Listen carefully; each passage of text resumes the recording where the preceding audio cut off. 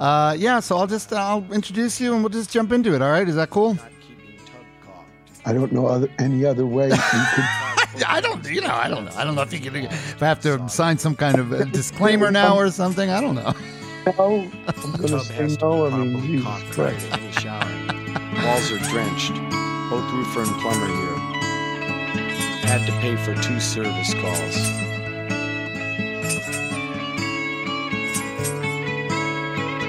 Water drips from all around. Kathy's ceiling. My ceiling. Don't use shower. Don't use shower.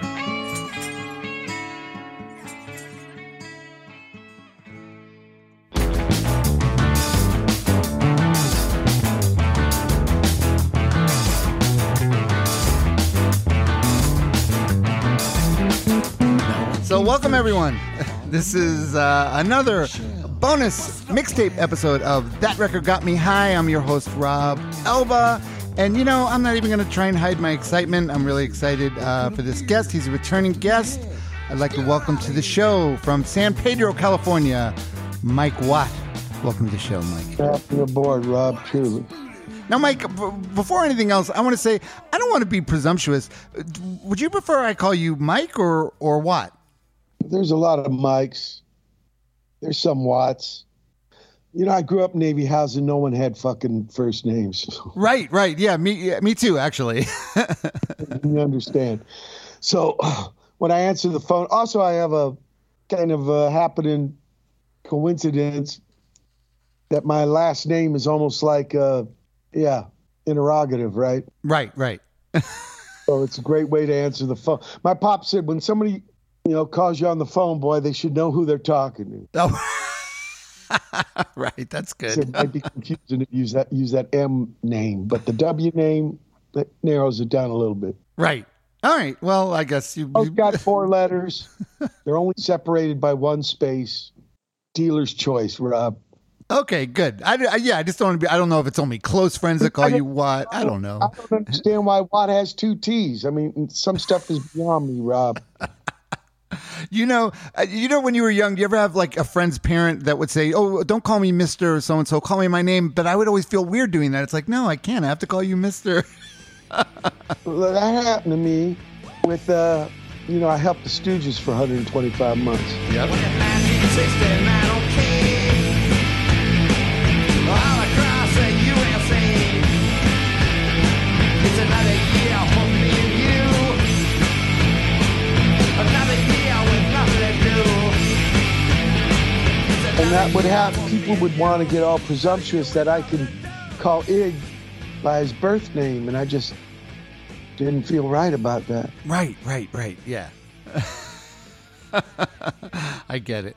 All right. So, Mike, first of all, I want to ask you, because what we're doing is Mike made a mixtape, 12-song mixtape for me, but I feel like you gave me that really quick. So did you have this in your chamber already, or did you just rattle off 12 songs like that, like off the top of your head?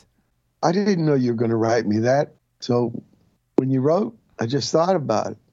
I don't have it. Yeah, I can't read minds yet. So okay. Didn't have it if you asked for it, but when you asked for it, of course, I have been asked that about 50 billion fucking times, but I don't always want to give the same answer. So some of them are on other answers, but sometimes I don't think I've ever put Lemon Kittens on a mixtape like that.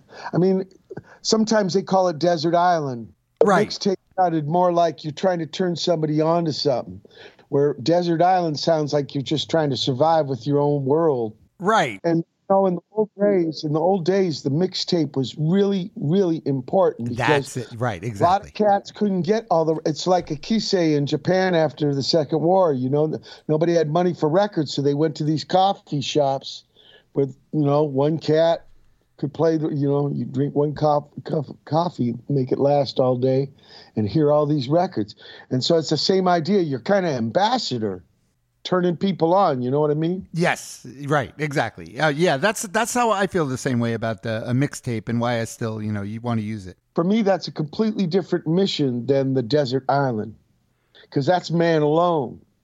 This is different. This is like emissary rock. Right. So that's more, when you gave me your mixtape, you were thinking more that though, right? You were thinking more like that type of mixtape. When I hear the word mixtape, it makes me think of the cassettes that buddies would turn you on to. Exactly. Right. When I hear awesome. Desert Island, it's more like, well, you only got so much music you're going to listen to for eternity. Right. Exactly. You know, some kind of choice thing on my part. And by that, you can kind of get a little sense of, I don't know, aesthetics. But on the other hand, it seems with the mixtape, I'm really trying to, turn you on to something. Hey, you should hear this. It doesn't mean like you have to like it, but at least hear it once. Right. Yeah. And I feel like obviously it's a little bit of both though, because this obviously it sort of gives us a peek into what you like and your aesthetic.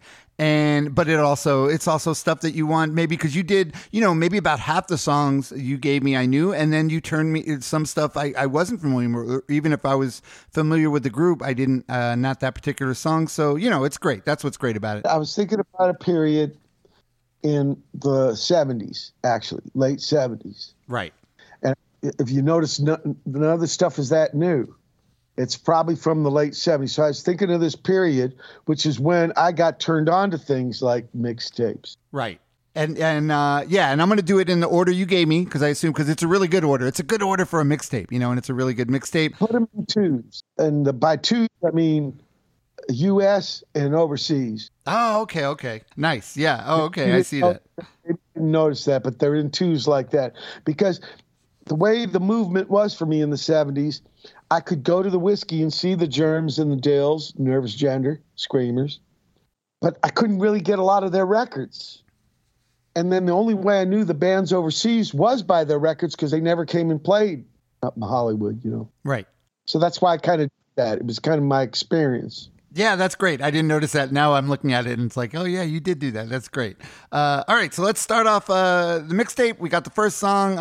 We know this. It's a title track to Richard Hell and the Voidoids, 1977 debut, Blank Generation.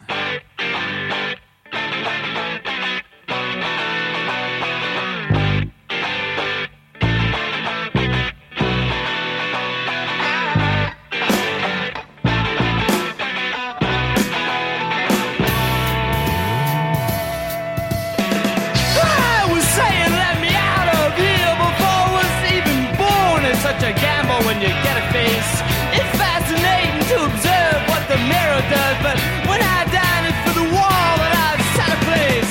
I belong to the blank generation, and I can take it or leave it each time. Well, I belong to the generation, but I can take it or leave it each time.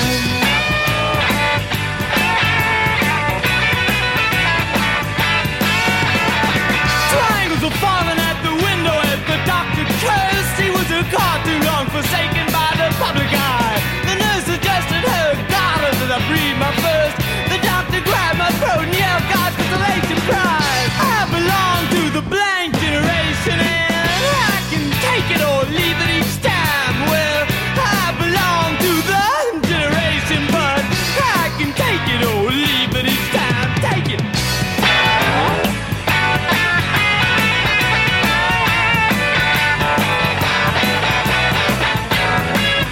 What more do you need, right? I tell you, it blew my mind that the bass player, not only the leader of the band, he wrote the song. I mean, he was the whole enchilada. Right. Before that, bass, coming from arena rock world and shit, in hierarchy with that kind of stuff. Yeah, it was like right field in Little League. It was where you put the top brand. When the movement came, it was all different. Everything. So I put a picture of Richard Hell on my bass, and it was kind of a line in the sand, 1977. Right. And here in Pedro, people like, so-called rock and roll, right? Because you're a great, I don't know, supporter of the arena rock scene. That means you were more rock and roll than Little Richard, which I never understood. Like fucking Nuremberg rallies, fuck that shit. Because we didn't know about club stuff, This is when I look back now, especially after helping the Stooges for 125 months. I found out there was a club scene, little bands, garage bands, little labels, all that in the 60s, and it just got steamrolled for a couple of years. And, me and D-Bone and Georgie were 13 in 1970. So that was the situation. So you don't appreciate something maybe, or somebody else, it might be hard for them to fathom why you could be so into that unless they had your experiences. So Richard Hell just blew my mind. It inspired me to no end. And the whole movement did, Yeah. Use music for expression. I mean, I used it before that to be with my friend, but they were going to let us do that in public and then also use it for expression. Yeah, I was, and then also on that record, there's a cover of a Creedence song. I couldn't believe that. The only one Tom Fogerty wrote for the band. So when I asked Richard Hell about that, he said it was Bob Quine's idea. Oh, okay, nice. incredible mind blow, that record. Everything about it, his words, his bass, his singing, both those guys playing the guitar. I got to have Ivan Julian on my Watt from Pedro show on a few months ago. Incredible. And the drummer there is the guy who went on to the Ramones later, Marky. Yeah, Marky, great. And it's like kind of an underrated drummer because people don't realize, I mean, I guess a lot do, but what a great drummer he is. Not to be a great drummer. He's wearing a pair of scissors in his fucking belt loop, too. So kind of thing. Just Richard Hell's whole look, he's everything about him. He was just incredible inspiration to me. I owe that man so much, and so that's why I wanted him first. Yep. On this thing, and yeah. Oh yeah, it makes sense.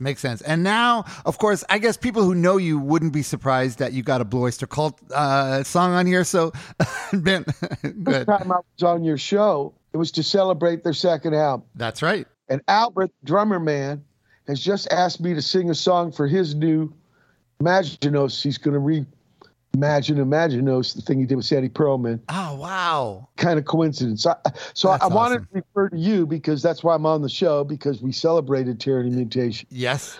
Also, it was a big band for me and D-Boone. Oh, we saw, of all the arena rock shows, Blue Oyster Cult is the band we saw the most. Yeah, right. And I got some questions I got to ask you about, but let's listen to it first. Let's listen to the song you picked this time. She's as beautiful as a foot.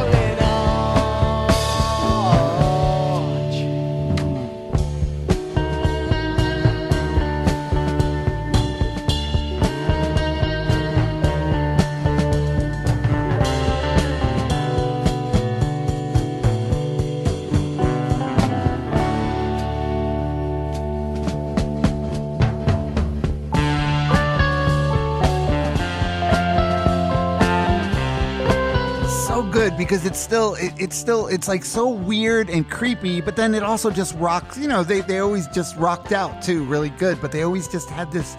What was it? So I'm gonna ask you, what is it about these guys? How come this band from New York got to be like the way they are? What do you think made them so different? I don't know why the Minutemen coming from Pedro sound different on this.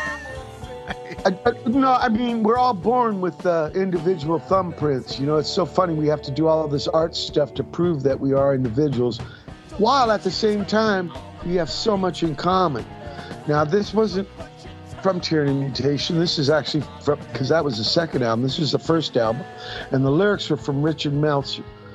And I think talking to the guys, I know in the band and Richard, they were very influenced by the blues project, Al Cooper and all this. But you wouldn't know that, in a way, because I think they were trying to, even though they're using this, rock and roll and all this common stuff we all use, and they wanted to somehow find their own voice. And I think that's always kind of the dilemma, you know, not being a Xerox machine, but yet not being, you know, some kind of wanker, just a show off, you know. It's weird. Yeah, it's a weird mission, right? You're trying to bridge a gap, but not in a lame way. Right. And just the thing with them is that they would pick, I think part of it for me with them is always like just the things they would sing about isn't the normal rock and roll tropes you would sing about, you know? I hate that N word, you know, because what does that mean? I could understand healthy or unhealthy, but no, here's an insight that was offered to me from Joe Bouchard, Albert's brother, the bass man. He said the house they were living in right there, there's Stony Brook, they go to school. Well, the three principals, Buck Dharma, Albert Bouchard, Al Lanier, and they would write the music separate. The lyrics would be papers in a bowl sitting on top of a piano inside the main living room they all shared. So in a way, it was two different worlds, the words and the music. Right. And I think that allowed parallel universes to get in there. You had different layers of meaning, onion wrap. Yeah, that's the thing. That it's all mysterious. Look the Oyster Cult label and look at the song credits. You'll see 3, 4, 5 names. Also, they had no real one lead singer. I mean, Eric Bloom singing there, but Buck Dharma sang "Don't Fear the Reaper." You know, Albert sang "Cities on Flames." Joey Bouchard, sings great songs Bouchard too. Yeah, Dreams and "Hot Rail to Hell." Yep. Yeah, so it was kind of trippy that way. You know, in some ways they bucked a lot of the a priori way you put together a band. They kind of screwed with the thing. Yeah, it was more of a collective, it seemed. Yeah. And I know I saw them early. I know you would see, I remember seeing them when I was young, and when they would all play guitar, all of a sudden they'd all be on stage playing guitar. I mean, yeah, what other band did shit like that? But Joe would stay on bass, but Albert grabbed a guitar. Right. Yeah, and usually did it in the middle of ME 262. Yep.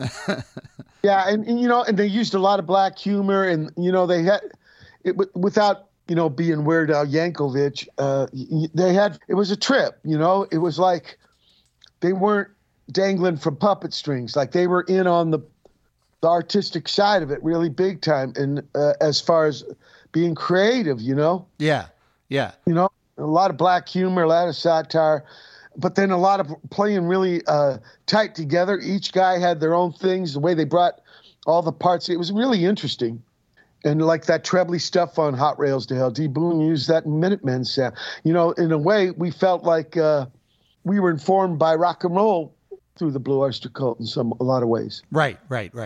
And and also what I just got to say real quick, I'm not going to mention the podcast, and I don't know the guy's name, but you were on a podcast a while ago, I heard, and and you were just talking to the guy, and it was some young guy, and you mentioned Blue Oyster Cult, and he had never heard of him, and he was from Long Island, and you were just the sound. That's where they're from. Right? You were just so disappointed, like, no, come on. Yeah, but how many people in Pedro, more younger, know that, you know, Charles Bukowski's even in the same boneyard as D. Boone? That's it. Yeah, I guess it's a generational thing. There was a band up in the city, San Francisco, in the early 80s called Black Humor, and they had this one song where the lady screams in one of the verses, "The only thing new is you finding out about it." That's great. You know what That's it. I wish. And with the internet, there is more, you know, knowledge, more information at hand. In the old days, it was library and encyclopedias. But this, what you need to make that actually mean something is people got to have hankering, right? They got to be curious. Yeah, right. Cat, I realized he didn't know, but it didn't seem like he was all jaded, like, I don't need to know that. Right. No, exactly. He legitimately just never heard of him, but you were just like, and you were very patient with him. You said, "Oh, well, Don't Fear the Reaper, maybe you've heard that, you know?" Yeah, or Burning for You. Yeah, you probably heard them, so maybe you just don't realize it. But yeah, I just thought that was like, like you said, it's a generational thing. You can't help it, you know. The skit in the Saturday Night Live with the cat with the cowbell and Chris Walken. Oh yeah. I'm sure younger people, that's how they know them. Yeah. Maybe not, because I've heard the same thing about, let alone Blue Oyster Cult, Rolling Stones. they're asking people they don't know who Rolling Stones is, you know, but right. It's trippy about that kind of stuff. What is the lingua franca? Like how many young people know about Little Richard? Right. Even in my days, even in the 70s, I wonder how many people knew about Little Richard. Yeah. All right, so now we get the British. So we got the two American bands. Now we get the British side, and you brought us an alternative television song. And this is an English band from London in 1977. Let's listen to Another Coke.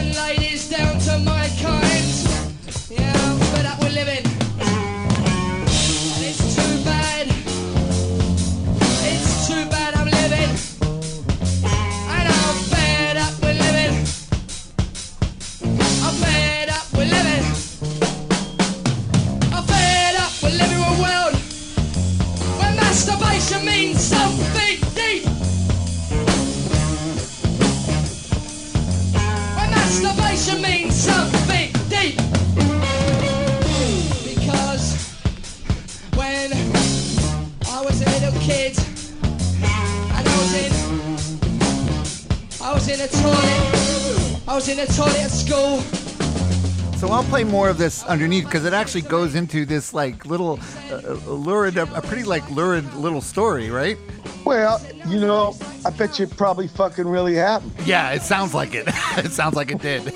When I did, you know, people say, oh, Ramones, 3 chords. This is 1 chord.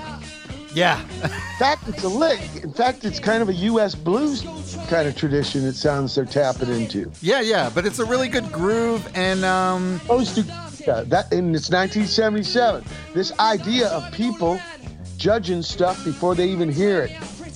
That, if you ask me, is a pretty sophisticated lick by guys just learning how to play. Right. And that's what the minute, you know, yeah, you don't have to do a bunch of chords. It could be 1 chord, but it's the way you play that 1 chord. And then the story you're trying to tell, right? Right, absolutely. I'm in there.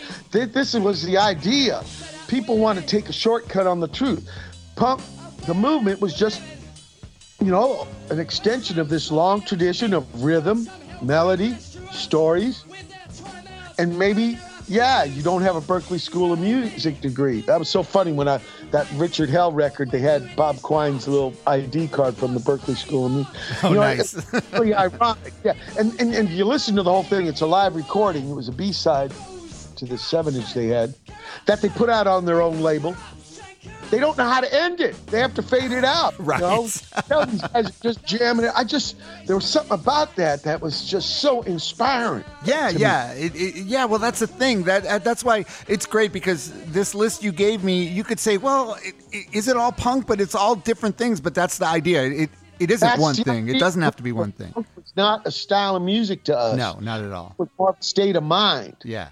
And then you and your guys were going to bring your take on a style. But the universe or the big boat it was floating on was called No Style. You know, what cabin held which group of cats. Right. And, you know, that's my idealistic way of looking back at the thing. If anything, the movement was anti-arena rock. Had nothing to do with 1 chord, 3 chords, ska, reggae, heavy metal, whatever you wanted to do. Yeah. You know? I think Mark Smith, right, from The Fall, he said, your grandma and bongos and me are the fall. You know, anything's the fall. That's the fall. It's the fall. Yeah, if I do it. Oh, well, great. And that's a great segue into your next pick. Yeah, this is great because I know I'm a big Fall fan. I've always been a big Mark Smith fan. Did that on purpose. It's a Segui, huh? Yeah. No, it's great. And Dragnet was a great fucking album. And then what he's talking about is kind of a bottom line to what I think was important principle of the movement. My ball's on the line, man. Do you take a chance, fan? Yeah, right, exactly. It's sort of like, because what it's based. I guess it's based on this book, The Dice Man, where all the decisions the protagonist made was just by the throw of a dice, like random. Even the band name The Fall came from a book. He's a very literate cat. Yeah. But from a working class situation, all that, so we could relate with that very much, being Minutemen and stuff. And sometimes these cats, it'd be a trip, They would be saying things you're ready to hear, even though you had no idea what you they were didn't know. saying. Yeah, exactly. Yeah. There's a trip about that. Yeah. It came just at the right time, though. All right, let's listen to this great song from Dragnet, Dice Man. I am the Dice Man. I take a chance, huh? Do you take a chance, huh? Where you just to go in? Where you just to go in? Is this a flash on the tree of show business? Do all these musicians have a social conscience? Well, only in their front rooms. But I am the Dice Man. I take a chance, man. Do you take a chance, huh? I stay with the masses, don't take any chances, and I'm emptying ashtrays. But I push So, yeah, like you were saying, I mean, there it is right there, just built on a classic Bo Diddley beat, right? Say it's the Bo Diddley riff repurposed Yep. for 1978 or something when that came out. Yeah, and he was, I mean, I don't know what it is about Marky Smith, but I don't think every fall record, I feel like there's good, there may be there's always good shit on, because for someone that wants to get into him, it's kind of daunting because he put out so many records, but I swear, you can't find anything bad. Yeah, Slag, Slates, and Grotesque. That's about, after that, I fell off. But man, all them records, and all those 7 inches. Yeah. Up to that point, I know very well. It was like Blue Oyster Cult. Like at a point, you let go. Right, but I like, even when he was doing like dance stuff I still liked it though. I tell you, I'm not trying to judge him or anything, but it's right. weird. It's weird, like up to fucking Agents of Fortune, and then I kind of fall off with Black Sabbath up to a Sabbath, Bloody Sabbath, and I fall off. Up to the Fall, up to Grotesque, I fall off. I think, you know what? I say that a lot, Mike, too. It's weird. It must be something with musicians or something. We don't, even bands we love, you just kind of, you move on after a while. You move on to other things, and you still love all their stuff, but you don't necessarily stay on board for the whole journey later. You just move on to other things. I agree, Rob. Yeah. I mean, what are you gonna? But thank God, there's other people. There's people that do stay with bands. I don't even think about it. It just naturally seemed to that's how it happened. Right. And then exactly. I meet other cats like yourself, and they tell me the same thing. Yep. It's not like them kind of getting all judgmental and folding your arm and scratching your chin and tapping your foot, throwing your chalk down on the ground and making with your arms like a sugar bowl or making like a teapot and getting all angry at them. Right. All right, so now we go back to U.S. We go to Texas, and we got Rocky Erickson. So you had to pick a Rocky song, right? From his solo, the Evil One. Let's listen to Mine, Mind. Mine,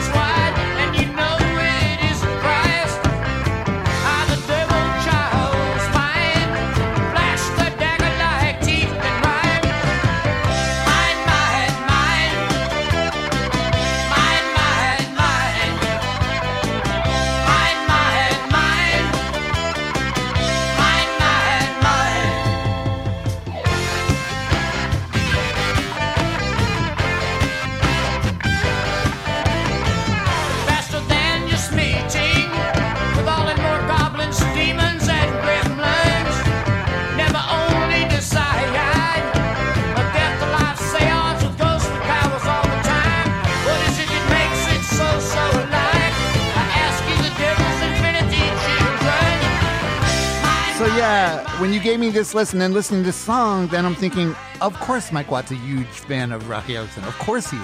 Because, said the Evil Ones album it came out on. When it came out in the U.S., it was called The Evil One, and they had some different songs than the England one. But I got it when it came out first, and it was in England on CBS.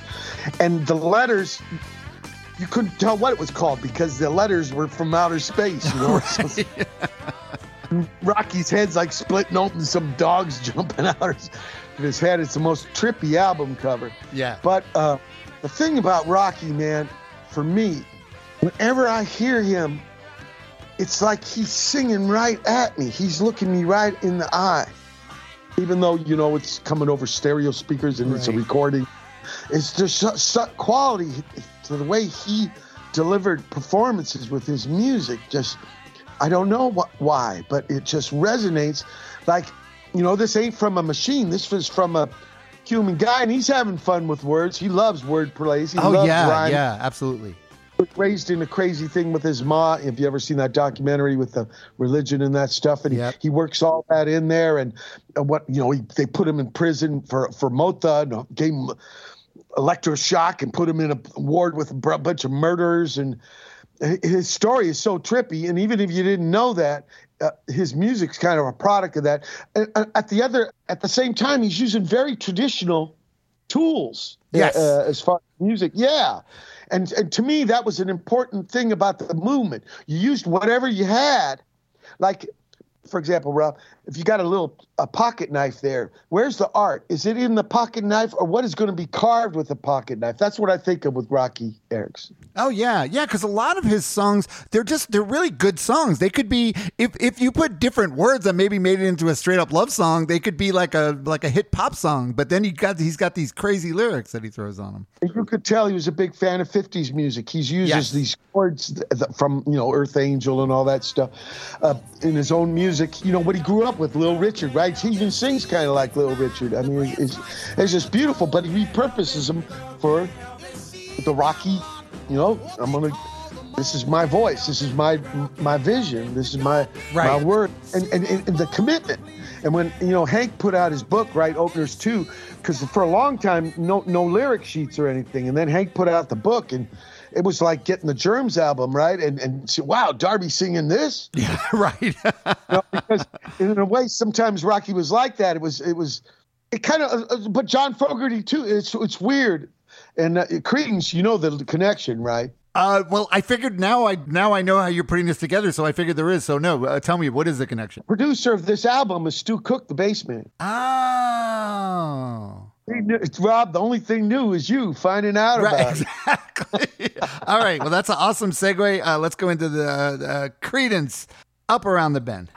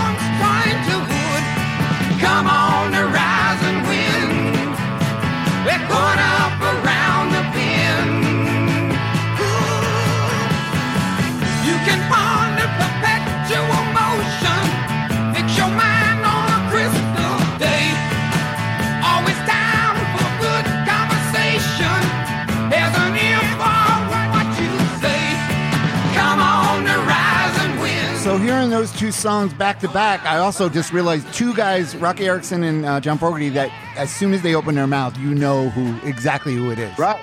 Well, I think all the music I gave you is like that. Mark Perry with the alternative TV. Right. Eric Bloom with the BOS. Yeah, because, Mark Bolan. I didn't put on any. I was going to give you T-Rex. That was the first gig me and D. Boon saw. When I met D. Boon, the only rock band, we were 12 years old, right? He jumped out of that tree on me. His neighbor. I was just reading that today, actually. That's great. Right. Also in that We Jam Econo documentary you can see on YouTube.com. But anyway, the only rock band D. Boon knew was Creedence. So Creedence is so key to me with him, with music. Right. And then this song, John Fogerty never tells you exactly what is up around the bend. And Stu Cook's bass, he's doing eighth note like he's almost a premonition of the punk movement. Right. That guitar lick is so much part of D. Boon's sound. I mean, it's just signature. And it's only got enough to do it, right? It's econo right to the point, but it's still loose enough that you can write your own story into it. It's just fucking bitching. I mean, it is. John Fogerty really had talent, and the Creedence band, Doug Clifford, Brother Tom on the rhythm, was fucking Brother Tom's band. Right. It's just a trip about it. When I think of Creedence, and you're right. It's funny how kitsch and shtick, when you're trying to talk about something that's traditional. But actually, Rocky and CCR, they're using a lot of traditional things to be very contemporary. Oh, yeah. Creedence ain't just about country. There's swamp, there's R&B.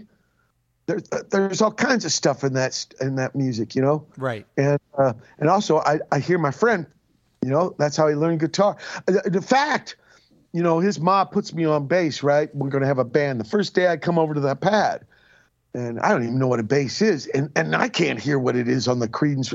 D. Boon's got, fuck Mardi Gras, but the first Sex records, and there's a half an inch of grape juice on. He ain't using the sleeves, Yeah. Right. $5 record player, you need 7 quarters to keep from skipping on and so I can't hear the bass. No, the guitar cuts through, but the bass is like buried. I am looking at the album covers. Yeah. And I'm noticing what the singer's wearing.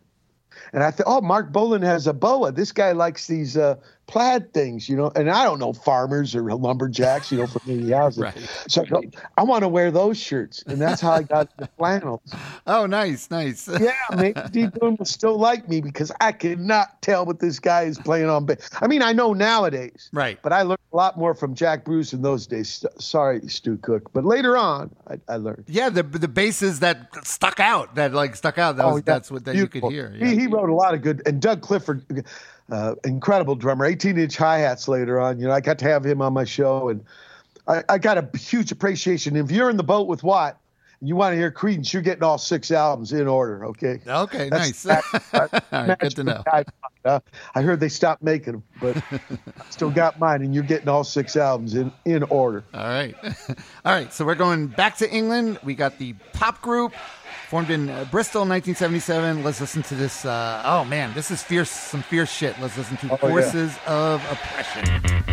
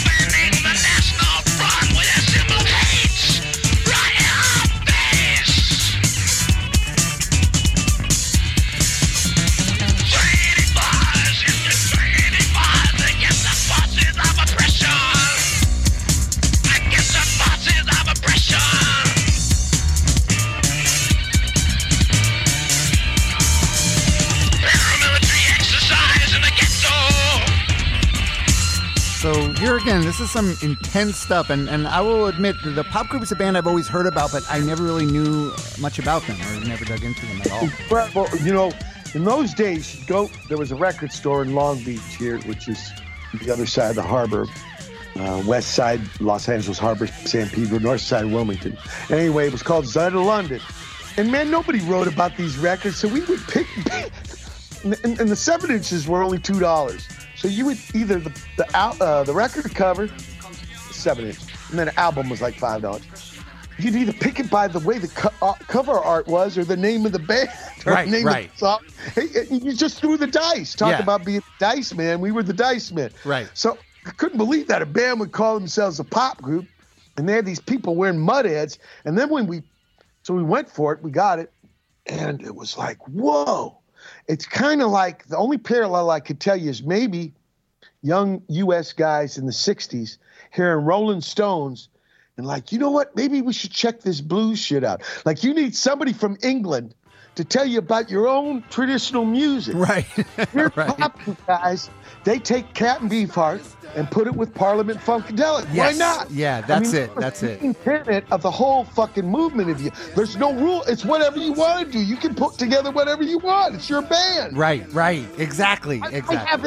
Well, I got to tell you, Rob, there was so much Berlin Wall in my brain. I thought all, these kind of things because I'm reading what critics think of this and that and listening to friends and what goes with what. And you're looking at bills, rock and roll bills, and it's all segregated. And then you get this, fresh air stuff like, cats just making records because they want to. And it's a mind blow. And it was like, because D Boon was into this idea of one antidote to arena rock was because he thought the political thing was not in words. He thought words in songs were just thinking out loud. He just thought bringing up the drums and the bass guitar was a political statement. Right, and bringing right. down the guitar and taking the cue from the R&B guys where they play trebly and kind of clips, so the bass and the drum. Of course, me and Georgie was in it. But that's what he thought. And here these guys were doing this.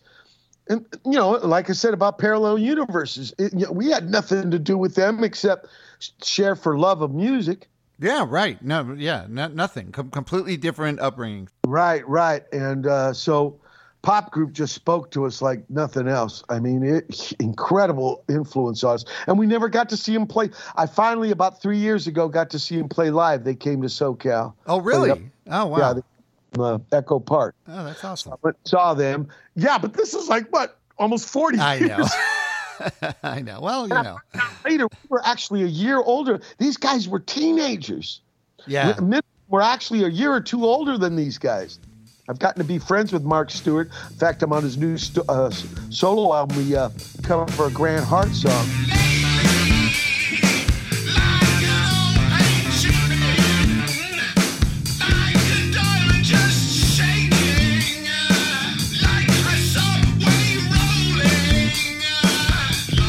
And Garrett, the guitar man. Nice. That's Boone awesome. Smith playing with Johnny Rottenow also. And he was, I saw him in Hollywood about a month ago when I was helping the Porto for Pyros guys. Incredible stuff. I remember when Double Nickels on the Dime recorded with Ethan James, we played him this song. He says, you guys sound like Minutemen. We said, okay, but man, this knocked our shit out. All right. Well, that's great. I'm glad you mentioned Double Nickels on the Dime because I know, and this probably isn't an original thought, but I always felt Double Nickels on the Dime as the American pink flag, just for me. Yeah. Well, I think one of that band is coming up next because the other England band at this time that we never got to see until like late 80s. Right. Was Wire. I mean, this idea of little songs and why have a guitar solo? Yeah, right. And why have a bridge? Get in and get out. Say what you want to say and get in and get out. Seemed like both these bands, they had a clean slate. There was no a priori things. You do what you do. Right. We loved it. Yeah, that's awesome. All right, so this was a single, right? This was a standalone single in 1978. Let's listen to Dot Dash.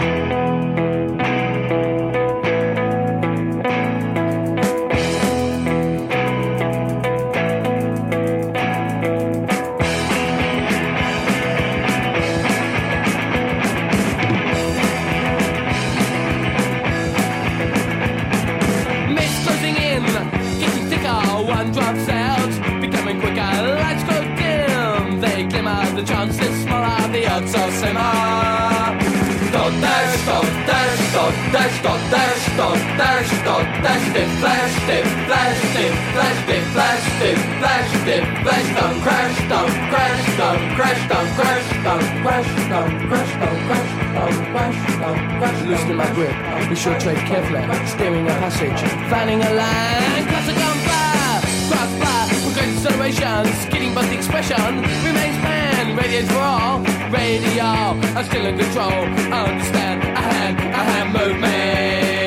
Dot dash, dot dash, dot dash, dot dash, dot dash, dot dash, dip flash, dip flash, dip flash, dip flash, dip flash, dip flash, dot dash, dot dash, dot dash, dot dash, dot dash, dot dash, don't crash, don't crash, don't Yeah, so everything I loved about Minutemen, I also loved about Wire, and but I know also when you heard that when you're younger, it's just, to me, I remember when I would get the imports and just to get these guys singing with these thick British accents, it just sounded so exotic to me, you know? Yeah, absolutely.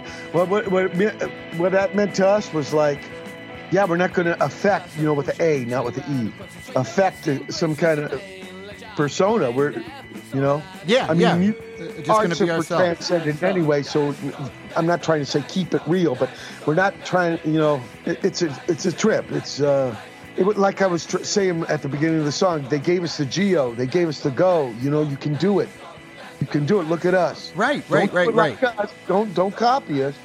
Right. Get your own thing going. Like Joey Ramone once told me, punk's a big hay wagon. If you got something to bring, come on. Yeah, and that's what was so exciting about it. And these bands, a lot of these bands we loved, you would get better. You could hear the band's getting better. You get better musicians, but you're still forging new paths. You're being original. You're not just trying to copy something. You're being original, but yeah, you're getting better, but it's still great. I wonder if a good song is really about good musicianship. I think they're two different things. Yeah, definitely. Because there's plenty of fucking terrible fusion songs. Yeah, right, exactly. With great monster players. That cats can't play. That are unlistenable, yeah. Right? Yeah. Ain't that a trip? Ain't that a trip? Shows to go you. So anyway, really inspiring to us, these two bands from England. Yep, for sure. Right? Because Pink Flag had like 30 and 40-second songs. Exactly, yeah. The lyrics on the record sleeve, they didn't make it like it was a lead sheet like you were singing with them in the studio. They were like paragraphs. Right, exactly. But to us it was saying you're in charge of your band and your songs. You don't have to live up to some script. Right. I think it was a very important tenet of the movement. Yeah, absolutely. So what was your connection to the Germs, or just did you get to experience them like as that was all happening? I saw them maybe 20 times. Yeah, okay, I had a feeling. All right, so let's listen. You picked the great song you picked, Richie Dagger's Crying.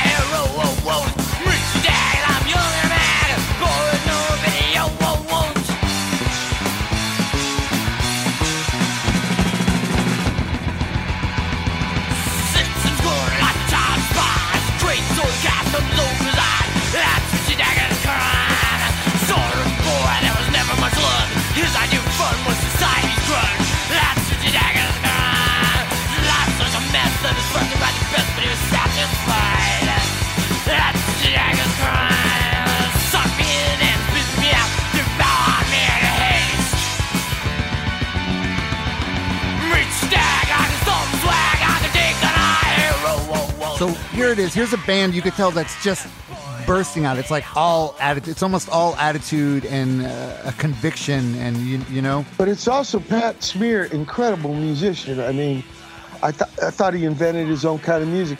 And you got to understand, this is the other side of the coin of our experience with the movement.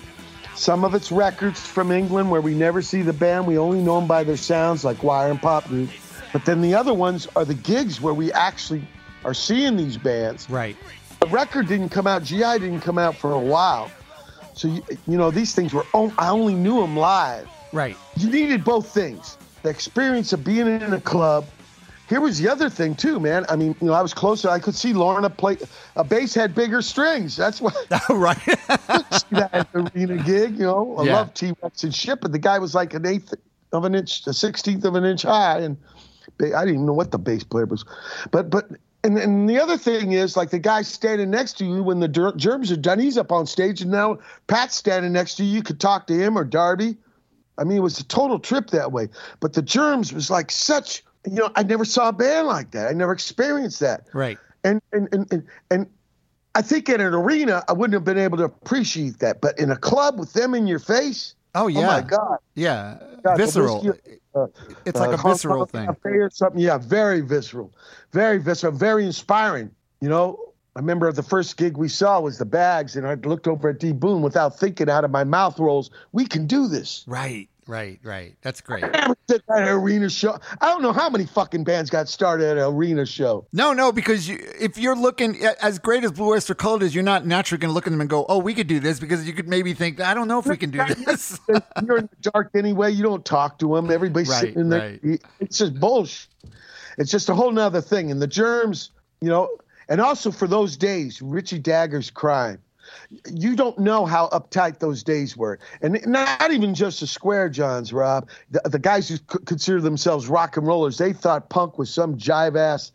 I mean, it was a lot of shit that you don't have to deal with now, which I'm very grateful to. But, hard, in a big way, it's hard to believe. Right. Because the hate was just so much on you. And what was Richard Dagger's crime? He wants to have a funny name and some funny clothes and write his own songs. Right. Assholes. To get on people like that, it was just so, But I love Germs, and I still got my Germs armband. And then I think I gave you Dills, too. I mean, huge inspiration. Yeah, the Dills. This is the side of it. I know we're playing records now, but what I'm trying to get over to you is the experience of seeing this stuff live, because there was nothing like it. Oh, yeah. For us. Now, I was going to ask you about this one, You're Not Blank. Well, let's wait. Let's listen to it, the Dills, You're Not Blank, and then I got to ask you something about it. You're Not Blank.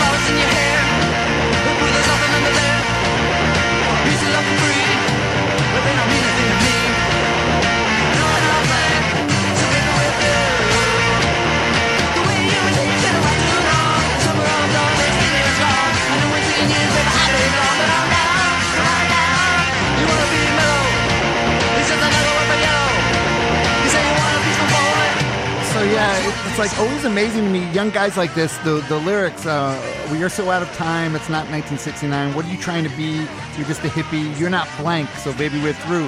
I was going to ask you, is this like a bookend to the Blank generation? Like, is that the same idea? Maybe. See, I didn't get to see Richard Hell play until 1982. He didn't come over. Right, so right. That's all I knew, but I thought there might have been some kind of connection because of that word. Right. Also, the bass player was a real important guy. Now, Chip is singing, his younger brother's singing this, but Tony 19 was a huge influence on me. Just an incredible cat. His persona.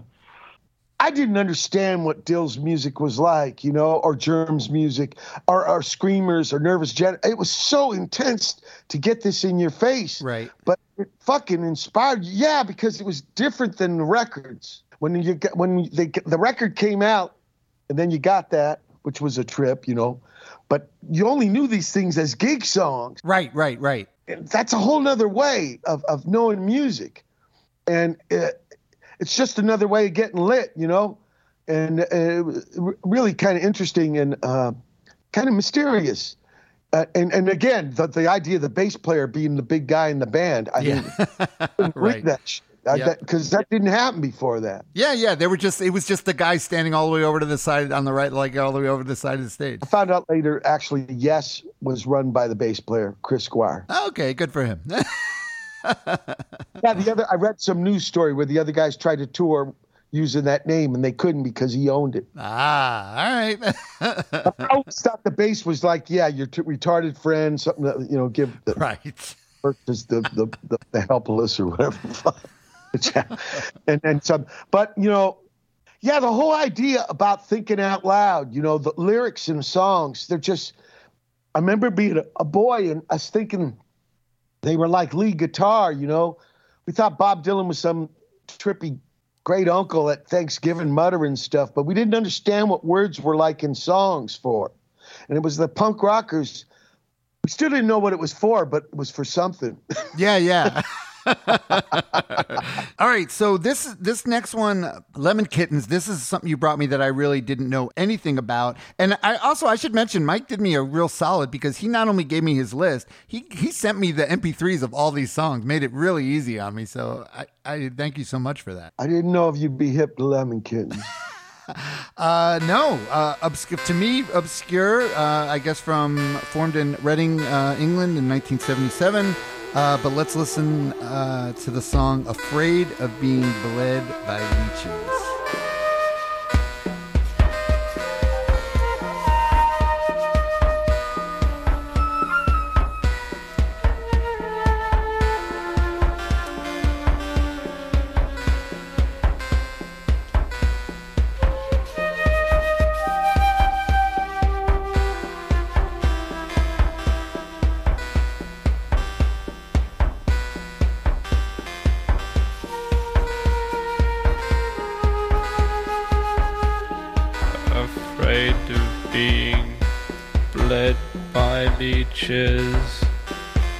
We ran for cover in a pagan church of stones, a mound with windless walls, whilst the beasts in the village wailed.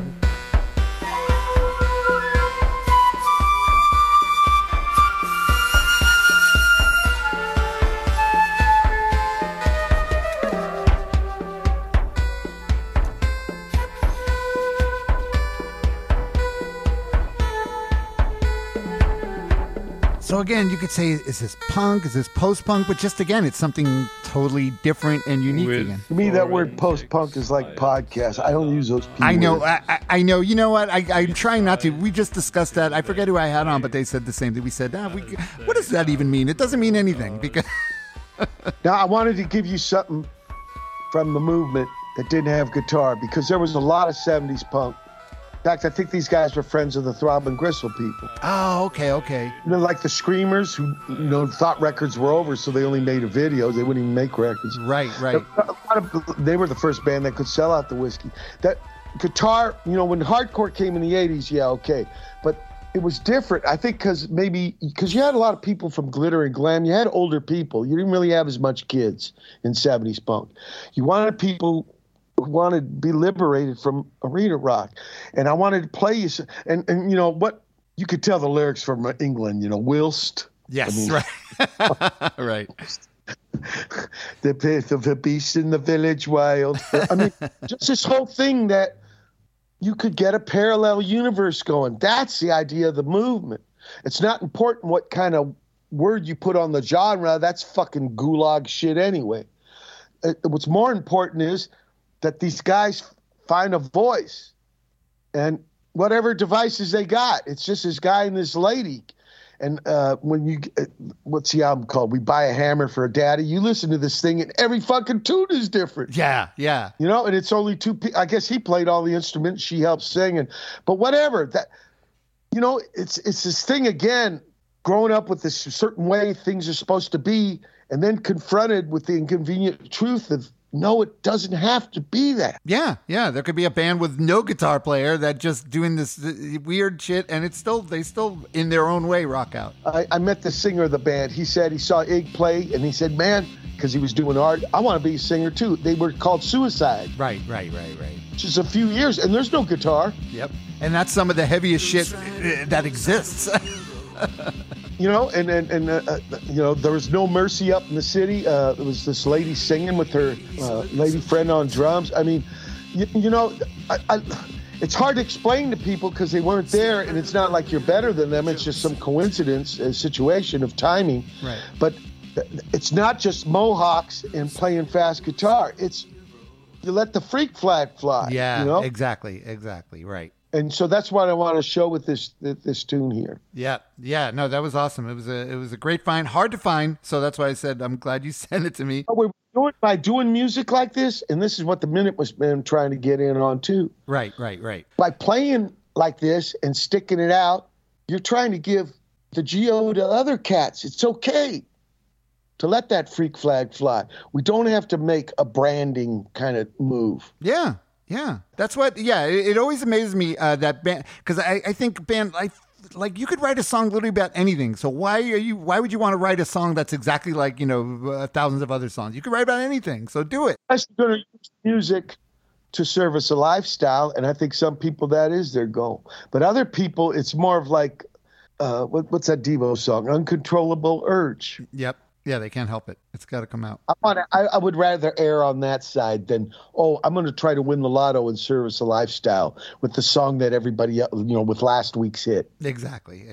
Well, it's where I think I will say it's go on record as saying it's worked out for you for sure. All right, and now you end the list with an awesome ending song. I think a great song to end the list. The only really epic song that's on here, and you pick a Harry Nilsson song, which maybe is a little bit of surprise, but not really. Especially this song, we could discuss it, but let's just listen to a little bit of it. Harry Nilsson, Jump Into the Fire.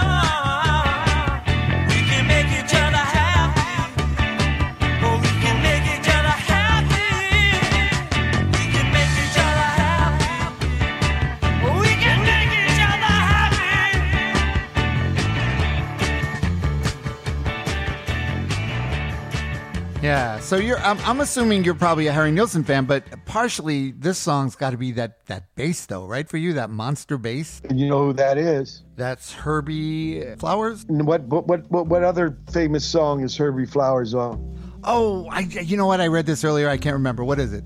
Tell me. From Transformer, Lou Reed's "Walk on the Wild Side." Oh, that's right. Okay. He used two basses. He used an electric and a stand-up, and one glisses with the 10th chord up, one glisses down. It's the most econo part, man, but it's fucking signature. You know that bass line right away. Oh, yeah. Yeah, he's great. And what he does, if you listen to that bass, because the song's in D. So he's tuning the E string down as they're playing. Now, the drummer man is Jim Gordon. Jim Gordon's in Vacaville prison for the criminally insane. He killed his mother with a claw hammer in the 90s. It's terrible. But he's all over Pretzel Logic. Ricky, don't lose that number. That's Jim Gordon. Listen to that, how he builds that song up. Oh, wow. Okay. No idea. Yeah. And then Harry Nilsson, I think this is his only rock song that he recorded. Yeah, and I knew this song, but I didn't realize it was on his seventh. This was already his seventh album. Yeah. And it was a B-side of a single. Okay. But, it's got the spirit, even though, like you said, 1971, to me, it's got the spirit of the movement. We could make each other happy, Yeah. You can climb the mountain, you can swim the sea, you can jump into the fire, but you're never going to be free. But we can make each other happy. There's something about that spirit, you know what I mean? And again, not 3 chords, 1 fucking chord. In fact, he had a big hit with a 1-chord song called Lime in the Coconut. The whole fucking song is C7. Okay. In fact, I think he's on everything. He overdubs his voices. Brian Nielsen is Trippy Cat. Scared to get, never did gigs. Stage fright. Okay. But yeah, for this one, I feel like one of the subversive things about it is that it keeps going, where you wouldn't think they just keep vibing and going on it. And that's kind of subversive. And that's what's really cool about it for me. Yeah. That drum solo, too, Jim Gordon does is incredible. It's great. It's really kicking up much dust. It just goes to show you music is music. And just where it ends up in the timeline, it's kind of coincidence. That we're all part of this tradition, you know, like John Coltrane says, it's a big reservoir, you know? Yeah. You're drinking from it or you're pissing in it, but... All right. Well, this was, Watt, man, this was really great. You gave me, like I said, you gave me a great list. You gave me the songs, MP3s. You did half my work for me, so I really appreciate that. I want to have anything about, look, I couldn't play that because I couldn't find it. Right. Exactly. No, I wouldn't do that. I would let you know. I know. I'm just having fun. All right. So, Mike, the best way to know what's going on, I see MikeWatt.com basically goes to your Hoot page, right? Go to the Hoot page. Yep. And I think the most, you are so goddamn busy, but I saw you just put out a Funhouse record with Larry Mullins, right? Yeah. 52 years ago. Last week, Funhouse came out, so it's a tribute, especially to our lost brothers, Brother Steve McKay and the Ashton brothers, Ronnie and Scotty. Yeah. Harry just loved the guys. You know, we got to help that band out a lot and love Iggy still going. James Williamson, not playing as much music, but, you know, the Stooges, I got to tell you, Rob, without the Stooges, I don't know if we would have even had a movement. They're ground zero. In a way, they're kind of like ground zero, right? Absolutely. And I got to go to the well. Yeah, she did. The primary source, right? The old guy on the porch. There you go. But you're still all right. So, and Afternoon Freak is kind of there's a new release just came out from your other project, Afternoon Freak, right? I got a lot of things coming out. I got an opera. Now, I didn't write the libretto. Charlie Plymell did. It's called Planet Chernobyl. Me and Petra Hayden, Charlie Hayden's daughter. She played violin, mandolin, and singing, and I just brought bass. It's really Kano. It's a really trippy piece. Oh, that's awesome. That sounds awesome. Yeah. All right. During the situation, I did a lot of collaborations, trading files over the internet. Okay. And a lot of that stuff is coming out now, but also stuff in the moment, too.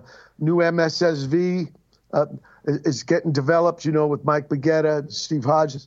I got a lot of, you know, in the old days, we put out records as flyers to get people to gigs. Well, I still do that, but now I also consider them documents. Right. Just like I got to give you 12 documents today. Yep. And maybe one of the most, not the most important thing, but the most interesting thing going on right now, you have a hot sauce with your name. Yeah.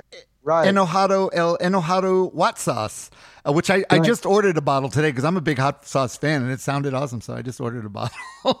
Kevin Chanel, I've known a long time. He's a younger man than me. He's one of the cousins of the Zeros, an old punk band from the San Diego area.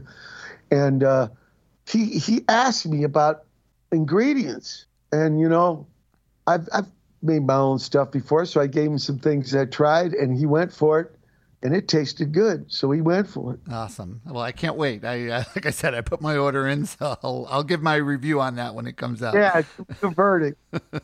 All right, so don't forget, everyone, you can follow me on Instagram and Facebook at That Record Got Me High. Also, that Facebook group Got Me High. On Twitter, it's at TRGMH Podcast. You can email me at trgmh33@gmail.com. And if you want to become a patron of the show, go to patreon.com/TRGMH. Mike, I got to tell you, I appreciate so much you coming on. And, you know, I didn't get to say this the last time, but I always feel, in a way, I feel like kind of a kindred spirit because my best friend, Dan Hosker, who I played in a band with, and I was my best friend for 28 years, about 10 years ago, got hit by a car and got killed. And when I hear you talk about D. Boon, I know he always lives in your heart and you always manage to bring him up. And I know he's such a big part of you. And I feel the same way for my best friend. So it's just, you know, it's a beautiful thing, though, that we get to go on and and keep their memory alive, you know, and do that. Absolutely. They deserve. And then we got the opportunity. Exactly. And it's great. I appreciate that you don't take that for granted and you're so goddamn busy. I don't know when you sleep, but I hope you do. I hope you get to rest. I do. I wake up at like 4 or 5 in the morning, but then I conk at 8. Oh, okay. All right, good. Stay up late. That's very un-punk rock of you, but that sounds very reasonable. Well, we let the fleet. It's just where life got me. I'm 64 now. I hear you. I'm right behind you, buddy. All right, man. Thanks so much again. It was a real treat. Anytime. Thanks, everyone. Anytime. We'll see you guys again. Thanks, Mike. Safe seas, Rob. All right, we're out of here. Are you with me, Dr. Wu? Or are you really just a shadow